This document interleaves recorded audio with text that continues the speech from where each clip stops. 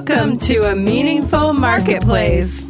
I'm Sarah Masoni from Oregon State University's Food Innovation Center, where I've helped countless dreamers launch their new food products. It's the science of taking a food delight from the kitchen to mass manufacturing and still keeping its great taste. That's what I do. I've been called the woman with the $1 million palate, although I haven't tried to cash that check yet. Listen in weekly for real-life stories. I'm Sarah Marshall, owner of Marshall's Hot Sauce and author of Preservation Pantry, modern canning from root to top and stem to core. I love inspiring business owners to get started on their journeys, encouraging folks to be part of their local community, and I'm excited to help business owners tell their stories. Join us as we explore the journeys of women entrepreneurs in the food and beverage industry. Hello, and welcome to Masoni and Marshall, A Meaningful Marketplace. Thanks for joining us as we hear the stories of female food entrepreneurs. We're glad you joined us today. We're here with tips and discussion and stories of hope for all our food friends out there. This is Sarah Marshall, owner of Marshall's Hot Sauce. And Sarah Masoni of Oregon State University's Food Innovation Center. Hi, Sarah. Nice to see you. Nice to see you, too. I was kind of secretly hoping that you would randomly show up at one of my events this weekend. But I didn't see you, which is totally fine. Well, I just kept looking for you. We spent all day in the garden at our house. I figured. You stayed home, gardening, working on the house. That's awesome. I was running around like a wild person. No, you were crazy busy. I was, but I just wanted to put out there for today that I really appreciate all of the work that has gone into the organizers of the events that have gone on. There was a lot of events this weekend, and even as the city, is being put on high risk, people were finding ways to do things really safely. And I just wanted to say that I really appreciate that. We did the Portland Night Market, and you've been to that event before. It's wild and crazy, and there's lots of people, and that's super what makes crowded. It really fun. But they did a good job of, this is the first time that we've done it again since the pandemic, and it was very small. But the event space is still really big, so everybody could be spaced out. They did ticketed entry for shoppers, and so it was really great. They did a really nice job of making it still fun, but very safe and very chill. But people came to support all of us local vendors, so I just wanted to put out there thank you to all the people that are supporting us during this time and coming to events, and then for the people putting them on. I just wanted to thank everyone for that, because I know this is a tough time. Sarah, are you still on your gluten-free diet? No, I'm not. I did it talking about it on episode 71. Well, I did it for 30 days, which is what I talked to my doctor about. So I tried it for 30 days. I didn't really feel any better. Okay. And nothing much changed. So burritos kicked you off the bandwagon. It's the burritos. I miss the burritos. I miss those flour tortillas. I don't eat a lot of gluten anyways, but I was doing no gluten, no sugar for 30 days. And I think, everything was fine. It wasn't too hard for me to do. But I know that when people have a gluten intolerance, they feel better right away, or feel different, or feel differences. And I really, really didn't. Okay. No, good. No. So I still am doing the burritos, but but just trying to stick with a lot more vegetables. So that's going really good. What is your favorite burrito in Portland? Is it when you make it home, or is it when you go grab somewhere? I think a mix of both. I really am. I eat burritos from everywhere that I can. So I like all kinds of chance you get. But I make them too. I'm kind of picky about beans. So I like to cook You are beans. The bean goddess. I know. To let you know that I cooked some baked beans using navy beans. They turned out perfectly. I shared some with the neighbors, but I ate them all myself. I love that. You're on the bean wagon now. That's really good. Because of you. I love it. I love I could inspire you to cook beans from scratch. A lot of people don't do it. I mean, beans are one of those specialty commodities that we grow here in the state of Oregon. Yeah. Especially crop. It's true. Well, that is a perfect segue to introducing our guest. So we're joined today in the studio with Jana Jenkins. Jana is the Director of Sales at Oregon Wild Rice and the co-owner of Oregon Ag. Welcome, Jana. Thank you. Thank you. I appreciate it. Thanks for joining us. Yeah, we're really glad that you could be on the show. We want to connect our listeners to you. So can you tell us the best way for them to find you and your business? Yes, the best way to find me personally is Sam the Cat 97446 on Instagram, or Oregon Wild Rice on Instagram, or Wild Rice on Facebook. Perfect. And we'll tag you got Wild things. Rice on Facebook? Yeah. What's up with that? I don't know. Someone else set it up. I'm not Facebook savvy. But still, like, that's amazing. It wasn't snatched up yet. That's great. What's wrong with all those wild rice growers out there? I don't know. I don't know if they're marketing themselves or what. I'm not really sure. Oh, man, that's really surprising. Good job, Oregon Wild Rice, for snatching that one up. Well, Jana, we want to know more about Oregon Wild Rice. So let's start there. Can you tell people about it, who is the owner and what your role is there, and then we'll get into the story of the rice. Sure. So Langdon Ag they're the ones that planted it, and they started about 5 years ago. Two brothers, John and Tony Langdon, out here in Harrisburg, and they're fourth generation Oregon farmers. Their farm's about 120 years old. And they have had this I'm not supposed to say that. They've had this land that they have been trying to grow grass seed in. They're grass seed farmers. And the land is heavy clay soil, and it's hard to drain. And it floods and continuously. And perfect for wild rice. Perfect for wild rice.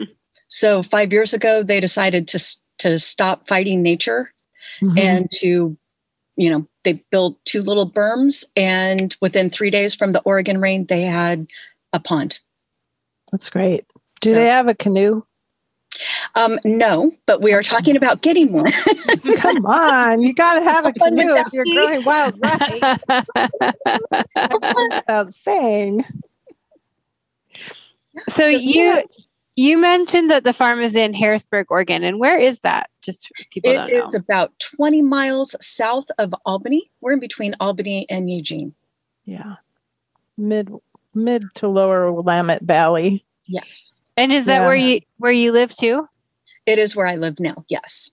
Yeah, I'm originally from Southern California. So the planting season is right now, maybe, or did they already plant the rice? They plant the rice in, I believe, September. They cast it out in September. Oh, okay. So it's been there for a while.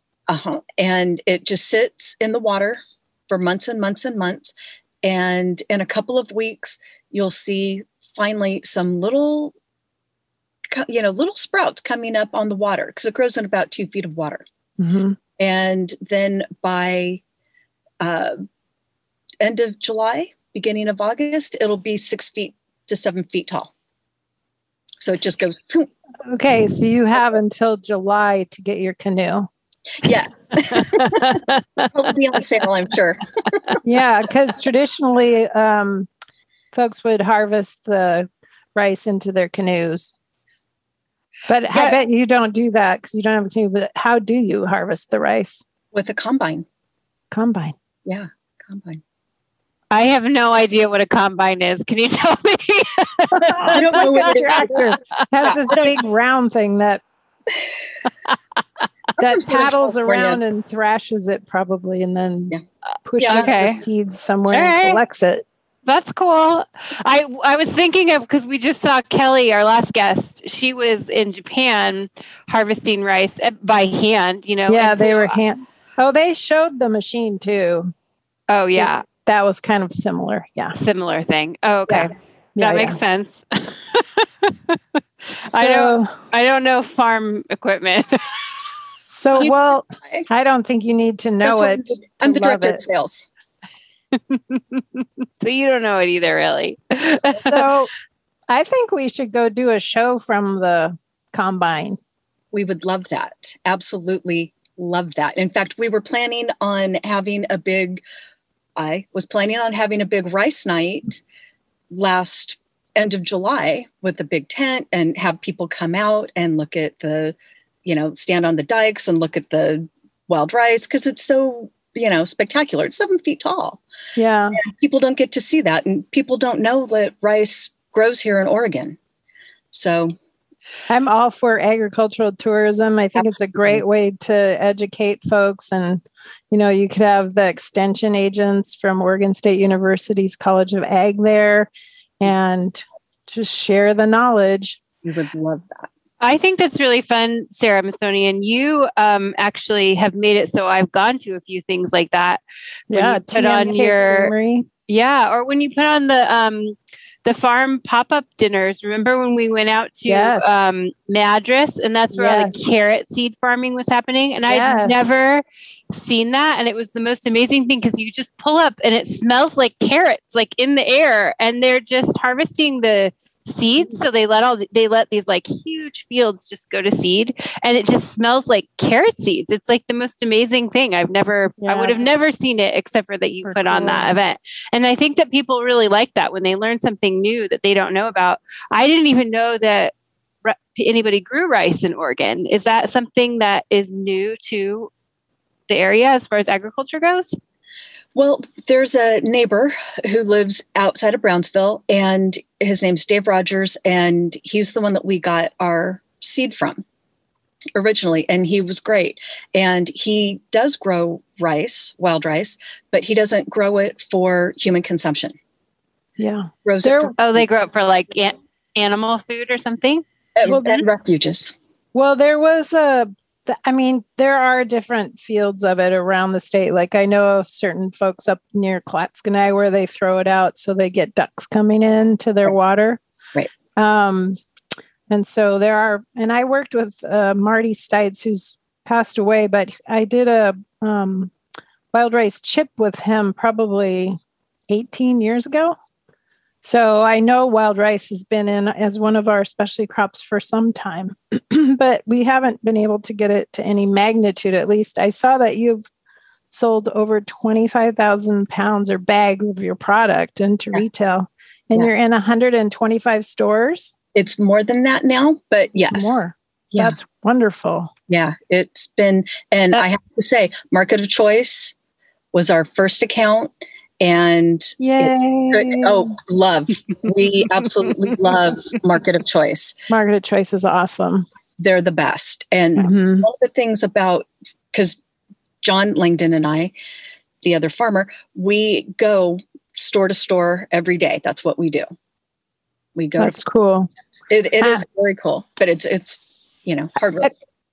I met with you quite a few months ago, maybe over a year ago, and I think I connected you with some chefs too. So you have some chefs using it in the Portland market? You sure did. And you connected us to my very favorite chef, Vitaly Paley. Paley's Place. He's one of my favorites too. He's such a great community person for us here in Portland and in Oregon. He and Kimberly are amazing. They are amazing. I wanted to just give a little background about the crops in Oregon, if I could. You don't mind, do you? So the state of Oregon has over 250 diverse crops that they claim as specialty crops. And that's on the Oregon Department of Agriculture website. You can go on there and read all about it. Some of them include nursery stock, hops, milk, cattle, calves, berries, pears, potatoes, eggs, onions, peppermint, wine grapes, cherries, hay, sweet corn, grass seed, and hazelnuts. And then they actually list out the top commodities that are produced here. And one of note is the hazelnuts produced here are the second largest hazelnut crop in the world, second to turkey, which is huge. And then the other thing is I was in this meeting with the College of Agriculture, a bunch of Aggies, and we actually have over 1,200 diverse crops that are grown here in the state of Oregon. So it's not just 250. The 250 are the ones that make the majority of the money, which is around $8 billion in farm gate for the state of Oregon. And over 80% of that is sold outside of the state. So we produce it and we send it away. Isn't that amazing? It's pretty amazing because it kind of shows like how, diverse not only our climate is, but the terrain too, because throughout the state, there's so many different little microclimates that people can grow different things. And so we end up with just so much great stuff. Exactly. It's amazing.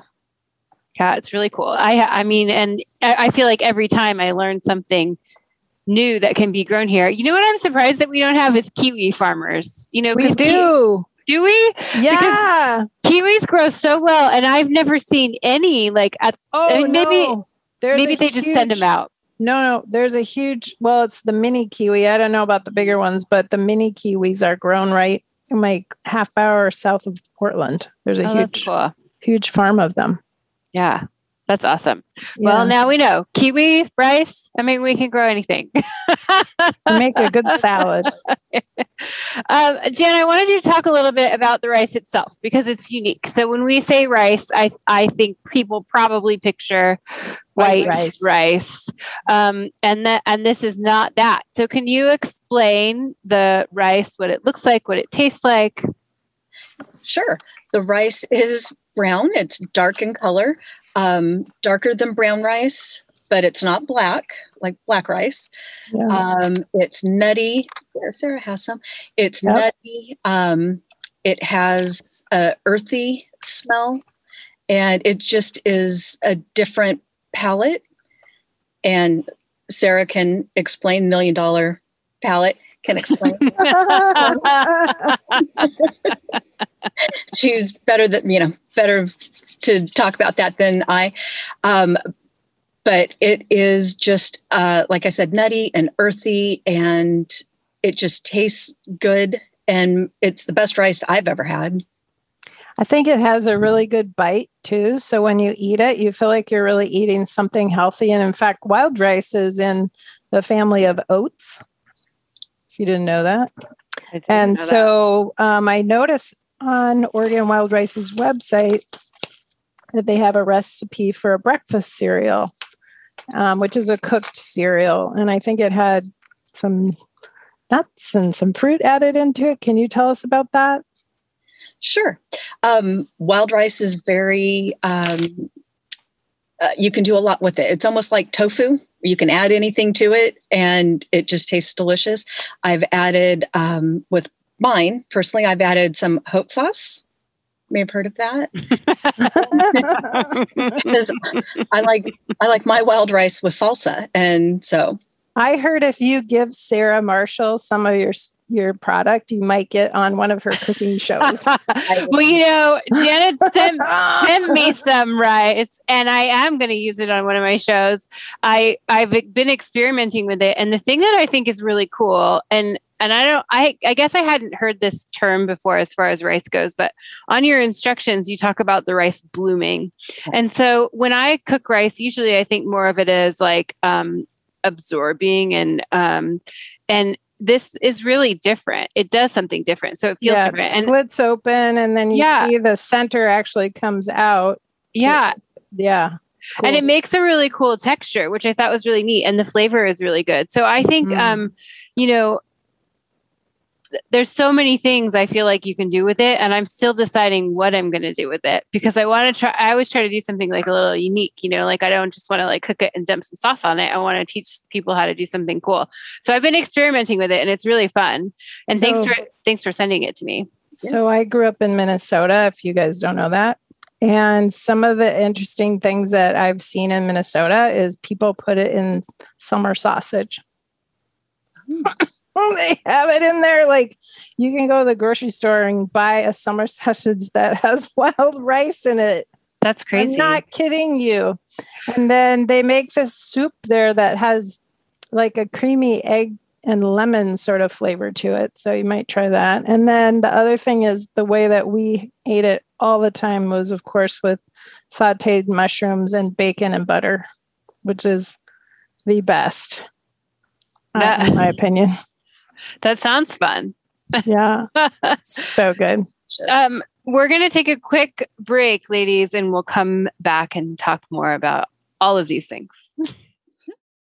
Oregon State University's College of Agricultural Sciences and the Food Innovation Center are proud sponsors of Meaningful Marketplace. With a mission to serve all Oregonians, we are committed to giving voice to those whose food and agricultural stories are not always heard. By providing access and opportunity for a more diverse and just food system, because food brings people together. Okay, we're back. I want to know how you make wild rice risotto. Can you tell us, Jana? I have no idea. It's on your website. Didn't you do all those recipes?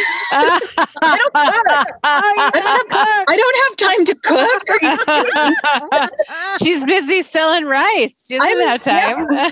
Oh, no, don't tell me this. Who's making the recipes then? Because the photos are really nice. The photos are nice.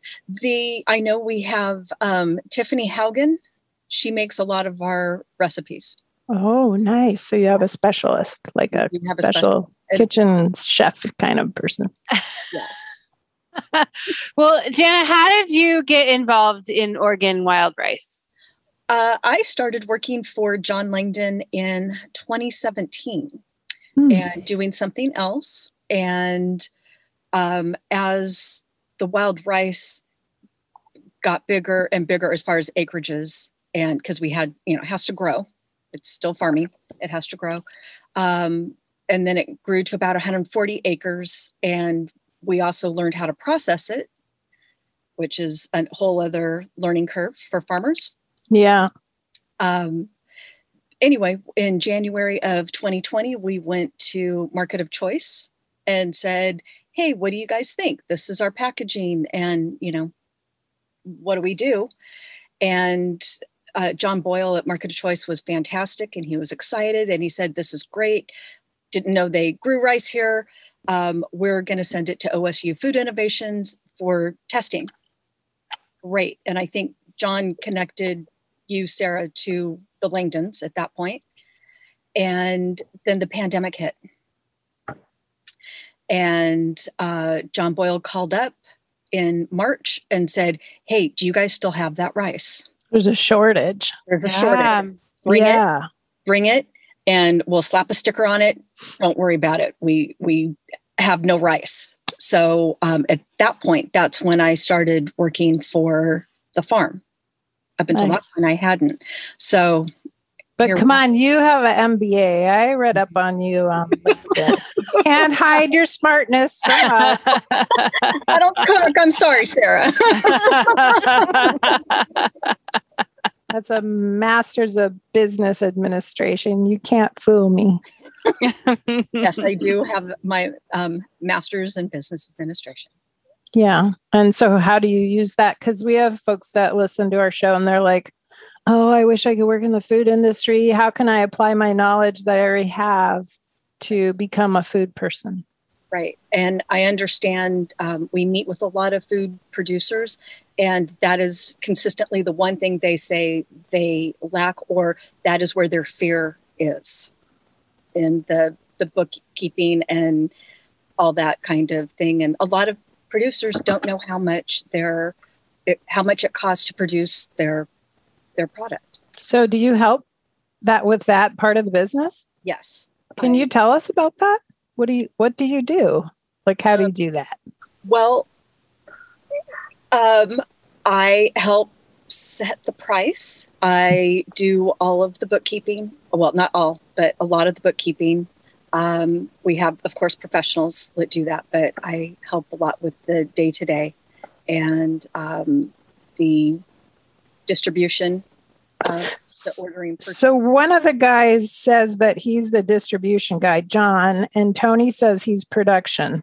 Yes. So everybody kind of has their area of expertise. And then they brought you into the middle of it because you're more of the business side. Yes. John. And so I'm guessing that you kind of do a lot of logistics and coordination of what needs to be done. Is that true? Yes, that is true.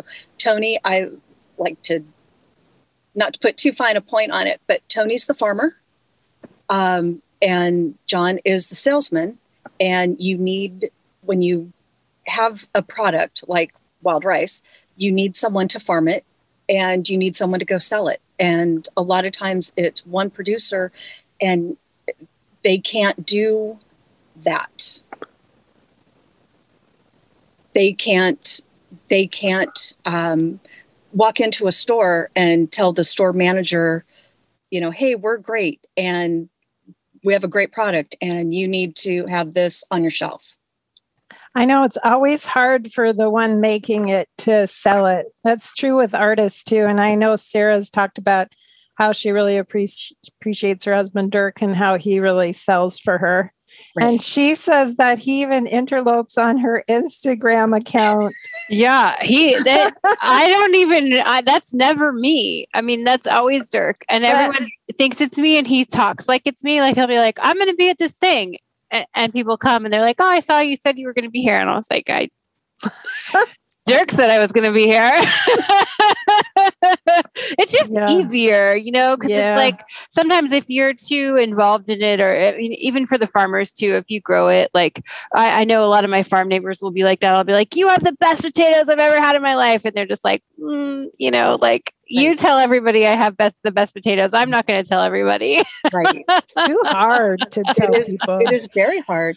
And one of the things that John and I have done is when we walk into stores and they'll ask, we tell them about the wild rice, and then they would ask, well, what else do you sell? And we're like, nothing. Let's do a pilaf. I'll help you do a pilaf. I would love that. Sarah, okay, let's do it. You could do a spicy one because Sarah has a spicy. I do. This is where ideas are born. Yeah.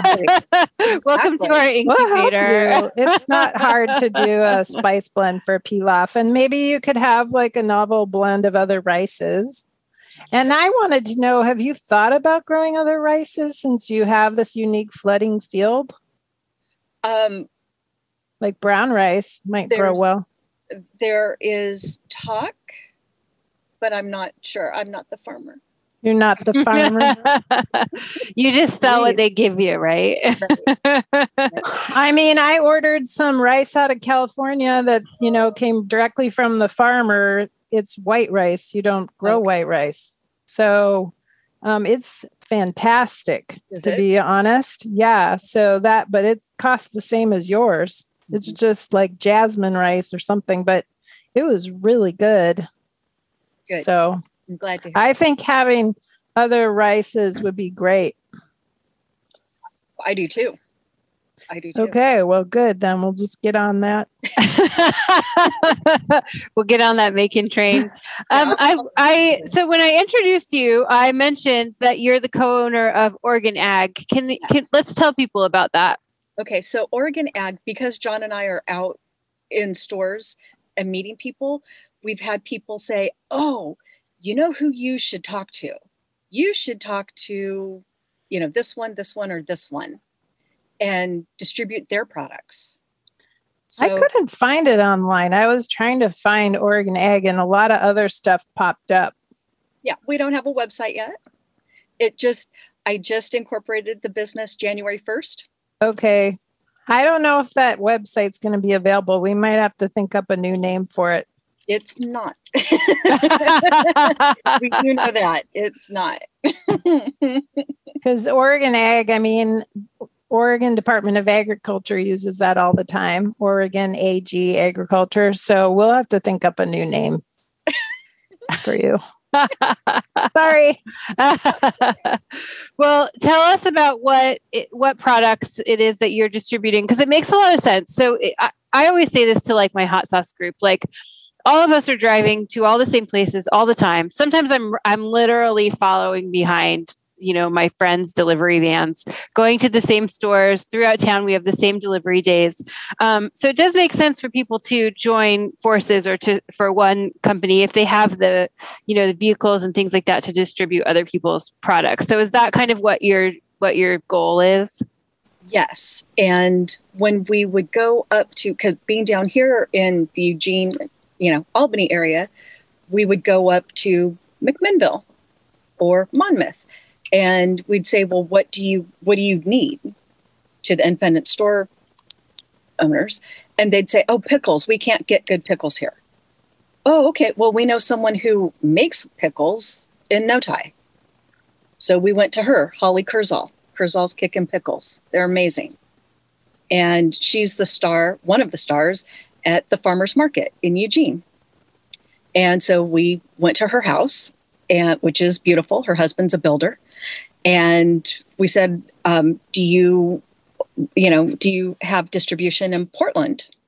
And she said, well, no, I'm, married and I've got 3 kids and I'm making pickles. And said, well, she's busy. And so we said, well, we're going tomorrow. So we can take some pickles and distribute them up there.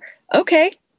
And then someone told us to go to Annie Fisher. Annie Fisher makes Wildfire Elixir. So we met with Annie Fisher, and same thing. Do you have distribution in Portland?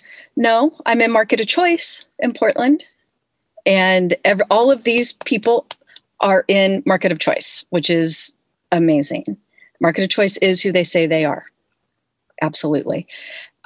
Anyway, so we distribute to Portland. And so we have Wildfire Elixir, we have Kurzall's Kickin' Pickles, we have Humblebee Honey, which is amazing. Erica and Ronnie Ellis, they're great. And we're working with a woman that makes some soap. We're not quite there yet, but almost. And we're looking for, we have Premium Growers, Oregon hazelnuts, and any beans? No beans, but we do know where you can get some beans. Yeah, so maybe some more commodity, especially crop items that are dry goods. I think those are things that people are looking for these days, and it's hard to find the local suppliers. Yes. I also am writing these people down because some of them would probably be good guests for future shows. Yeah, good idea. I've spoken to all of them about being on your show because they're all female producers. Yeah, that's so awesome. Since you're putting rice in bags, can you put other foods in bags? We could, but one of our vendors, Premium Growers, they do co-packing. Oh. Mm-hmm. They have a beautiful facility in Jervis. And what do they do there? Well, right now they're Oregon hazelnuts, and Sarah Marshall, I may have sent you some. You did send me some, and I opened the spicy barbecue ones and ate them in like one day, one sitting, and then I looked at it and I was like, oh, this is like so delicious, but I really need them in a single serve pack because I ate the whole thing, and then I was like, I'm going to eat another one, and then I was like, you're really not supposed to eat this many hazelnuts in one day, I don't think. Why can't you eat that many? Well, because it had the serving sizes on it, and so it has the suggested serving, which really what does the federal government know about how much hazelnuts we should eat? Well, a 1 ounce serving probably. Yeah. Well, they were delicious. I ate the whole thing. So who knows? Maybe they're wrong. But they were really good. I'd never had them before. So thanks for sending them my way. And now I feel like now that you sent them to me, now I see them all over in stores. Like they had them at the little fruit stand that's over by my house. Which one is that? It's called, it used to be called Berry Good Produce, but I think now a different farm ended up taking it over. It's like right by Reed College. It's a little farm stand. I don't know. They had them there, and I was surprised because I go there all the time, and I had never seen them before. And then after you sent them to me, I'm like, oh, great. Now I know where to get them. Perfect. Good. I wanted to talk a little bit about that the rice has protein in it. Yes, it's very high in protein. And usually rice doesn't have protein, right? If it's like white rice, it doesn't have protein. So is there a reason why this rice has protein? It's just that way. Yeah, I can imagine. Because it has the shell and everything on it. And I think rice does have some protein. Does it? I wasn't sure. Yeah. Actually, most plants do have protein. We don't think of them as a protein source, but people can survive. The one thing that's great about rice is if you combine it with beans, it is a complete amino acid profile. Yeah. So it would be good if you did have beans to sell along with this rice, because essentially you would have that complete amino acid profile, which is what a lot of people that are eating a vegetarian diet are looking for. Okay. Sarah, I'm super happy that you love the flavor of Premium Growers hazelnuts, because guess what? What? We worked on that at the Food Innovation Center. I figured you did. It was really good. So I tried just the regular ones that were salt, and then I tried the spicy barbecue one. Yeah, Brent LaFollette, actually, he and his family have been farmers in the Willamette Valley for a really long time. And I met him one of my very first years I was at the Food Innovation Center. He was working on a berry sauce to sell into the industry. So it was pretty cool to meet him then. And I went and worked with his mom on the farm and learned how to juice berries in her kitchen. So, well, I'm not surprised that you worked on that, Sarah, because I'm usually pretty picky about things that have seasoning or have a flavor, I don't really buy a lot of stuff because I don't really like it a lot of times because it's just like old, dry, spices that aren't very good, but these were really good. So yeah, they're premium. Not surprised you had your hands in that one, girl. Yeah. It was a few years ago, but we did help them get started. So that's great. Yeah. Super good. Great guys. Great product too. So when you go out and you distribute products to other people, let's say there's somebody in your area that wants to join your delivery system, how would they do that? How would they join forces with you? Call me. We love to get phone calls like that. We've had that happen, which is very nice. It's very nice. We like to get the word out that, we're local, looking for premium products. Do you charge a fee? For what? For distributing other people's items? No, we do not. Okay, so if people are interested, they should contact you directly. Do they contact you at Oregon Wild Rice? info@OregonRice.com. Perfect. Okay, so if people are interested in joining the distribution chain with you, they can email you at info@OregonRice.com. Perfect. Yes. Okay, so we like to encourage people to buy from you directly. So we know that they can order rice off your website. Yes. Correct?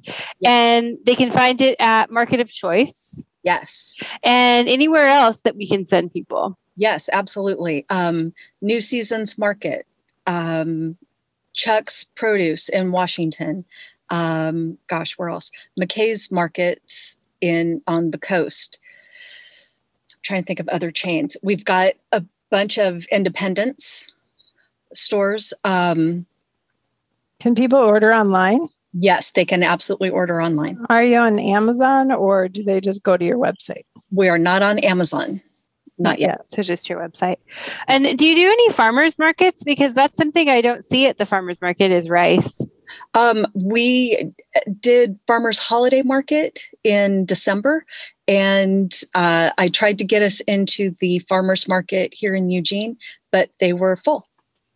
I know. I think it's tough for new businesses during the pandemic because last year they had to really limit who was at the farmers markets. And I'm not sure if it's the same in your area, but I'm guessing. I'm really just speaking about Portland farmers markets because that's where I am.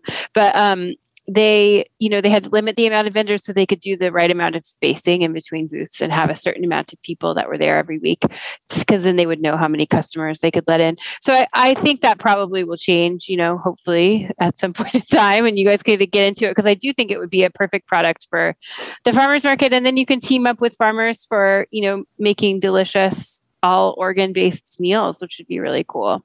You know who you have to contact for the beans? There's a company down in Southern Oregon called Inland Empire Foods.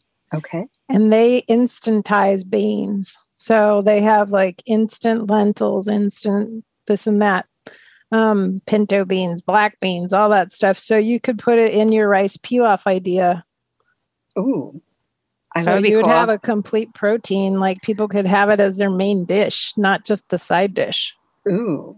And so you could put a thing for rice and bean bowls, and you could serve it with fresh avocado, some tomatoes, cilantro, some chopped onions, some hot sauce. I think that's what people are really looking for now too. I mean, of course they're looking for rice. I think it's amazingly lucky for you guys that there was a rice shortage right at the time you were going to bring it to market, because of course it's never great to have food shortages, but for you in this one moment it was, because you got into all these places, which is amazing. Yeah, that's one of the important things about starting a new entrepreneurial effort. Right place, right time. Mm-hmm. Yeah. Yep. Literally in Market of Choice, we were like 15 bags wide. I mean, how else would we ever have, what other point in time would we have gotten that?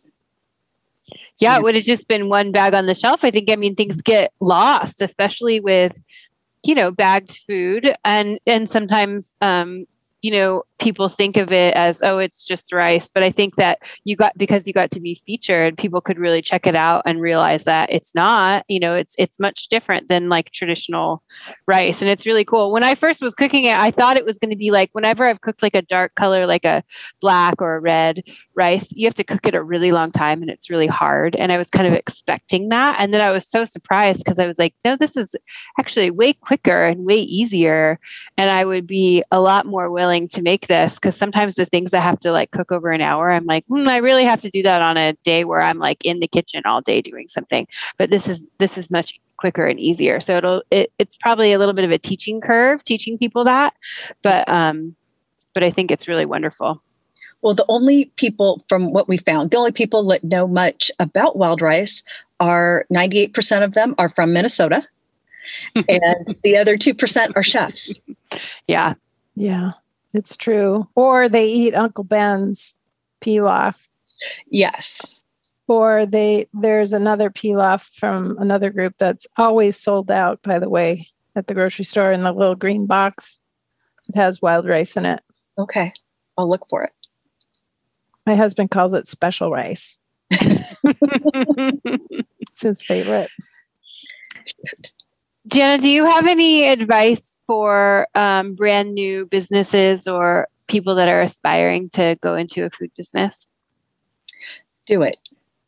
That's my advice. Oh, that's good advice. Yeah, do it.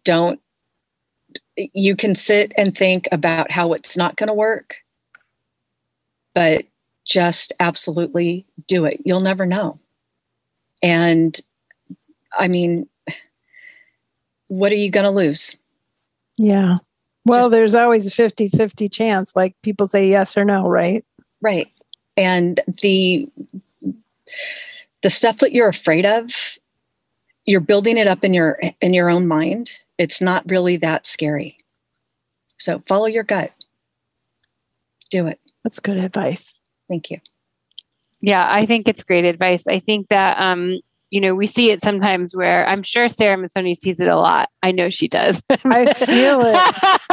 I feel it. When people like stand in their own way sometimes, and you just want to, I feel like constantly I am people's like hype person where I'm like, you can do it, just come on, because I think people just naturally come up with reasons for why they can't do it, and then that'll keep them stuck and not following their dream or starting something or even just taking a risk for years. Sometimes, I'll have people reach out to me just to ask me questions about starting whatever kind of business. If it's usually people are contacting me about sauce businesses, but not always.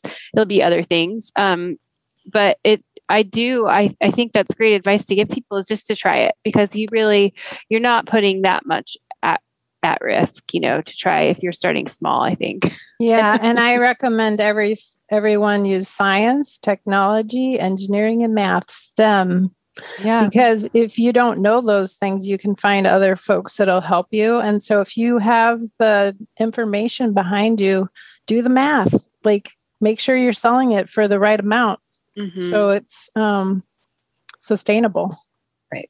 Yeah. And, and I think doing things safely is always like a big part of it. But that's why, I wouldn't have met Sarah if I hadn't followed through all of those systems. And, so I always kind of send people, a lot of our guests have gone through the Food Innovation Center, even though that's not a requirement, but I'm glad that, when people don't know something or they have a question, there's so many good resources that we have here in Oregon and people that can help. So I always try to encourage people to do that as well. Right. If you're the producer, you don't necessarily have to know how to do the bookkeeping and all the other things that you think you have to know. There are other people out there who that is what they do. Yeah. And there are a lot of online tools like QuickBooks and stuff like that, where you just go in and enter data and it sort of helps you through it. So it's not really too bad. Right. Yeah. All right, ladies. Well, it's the time that I always like the least. I have to tell us it's time to go. So, Jana, we're so glad that you could join us and be on the show and tell us about Oregon Wild Rice. And I really hope people try your product and check it out, because I think it's a really cool, unique thing that's coming out of Oregon. I'm going to make some for dinner. Good. Yeah. We record Masoni and Marshall live every week. You can listen on iTunes and Stitcher. Thank you to our audio engineer, Lon, and our production assistant, Chelsea. If you want to be a guest on the show, you can send us a message at our Masoni and Marshall Instagram, and we will be back next week. Thanks for joining us, everybody. Bye. Bye for now. Bye. Market of Choice is a proud sponsor of Meaningful Marketplace. As a family-owned Oregon grocer for 42 years, Market of Choice strives to inspire, mentor, and assist a diverse group of local producers and foster equity in our communities. With 11 stores in Oregon, Market of Choice supports these craft makers, as well as farmers, fisherfolk, and ranchers, by bringing more than 7,000 local products to market. Together, we form a sustainable, community-based food system that serves our great state. To learn more, go to marketofchoice.com. You're listening to the Startup Radio Network. Listen, learn, launch. 10% of our gross revenue goes directly to women entrepreneurs in developing countries around the world through Kiva's microfinance program.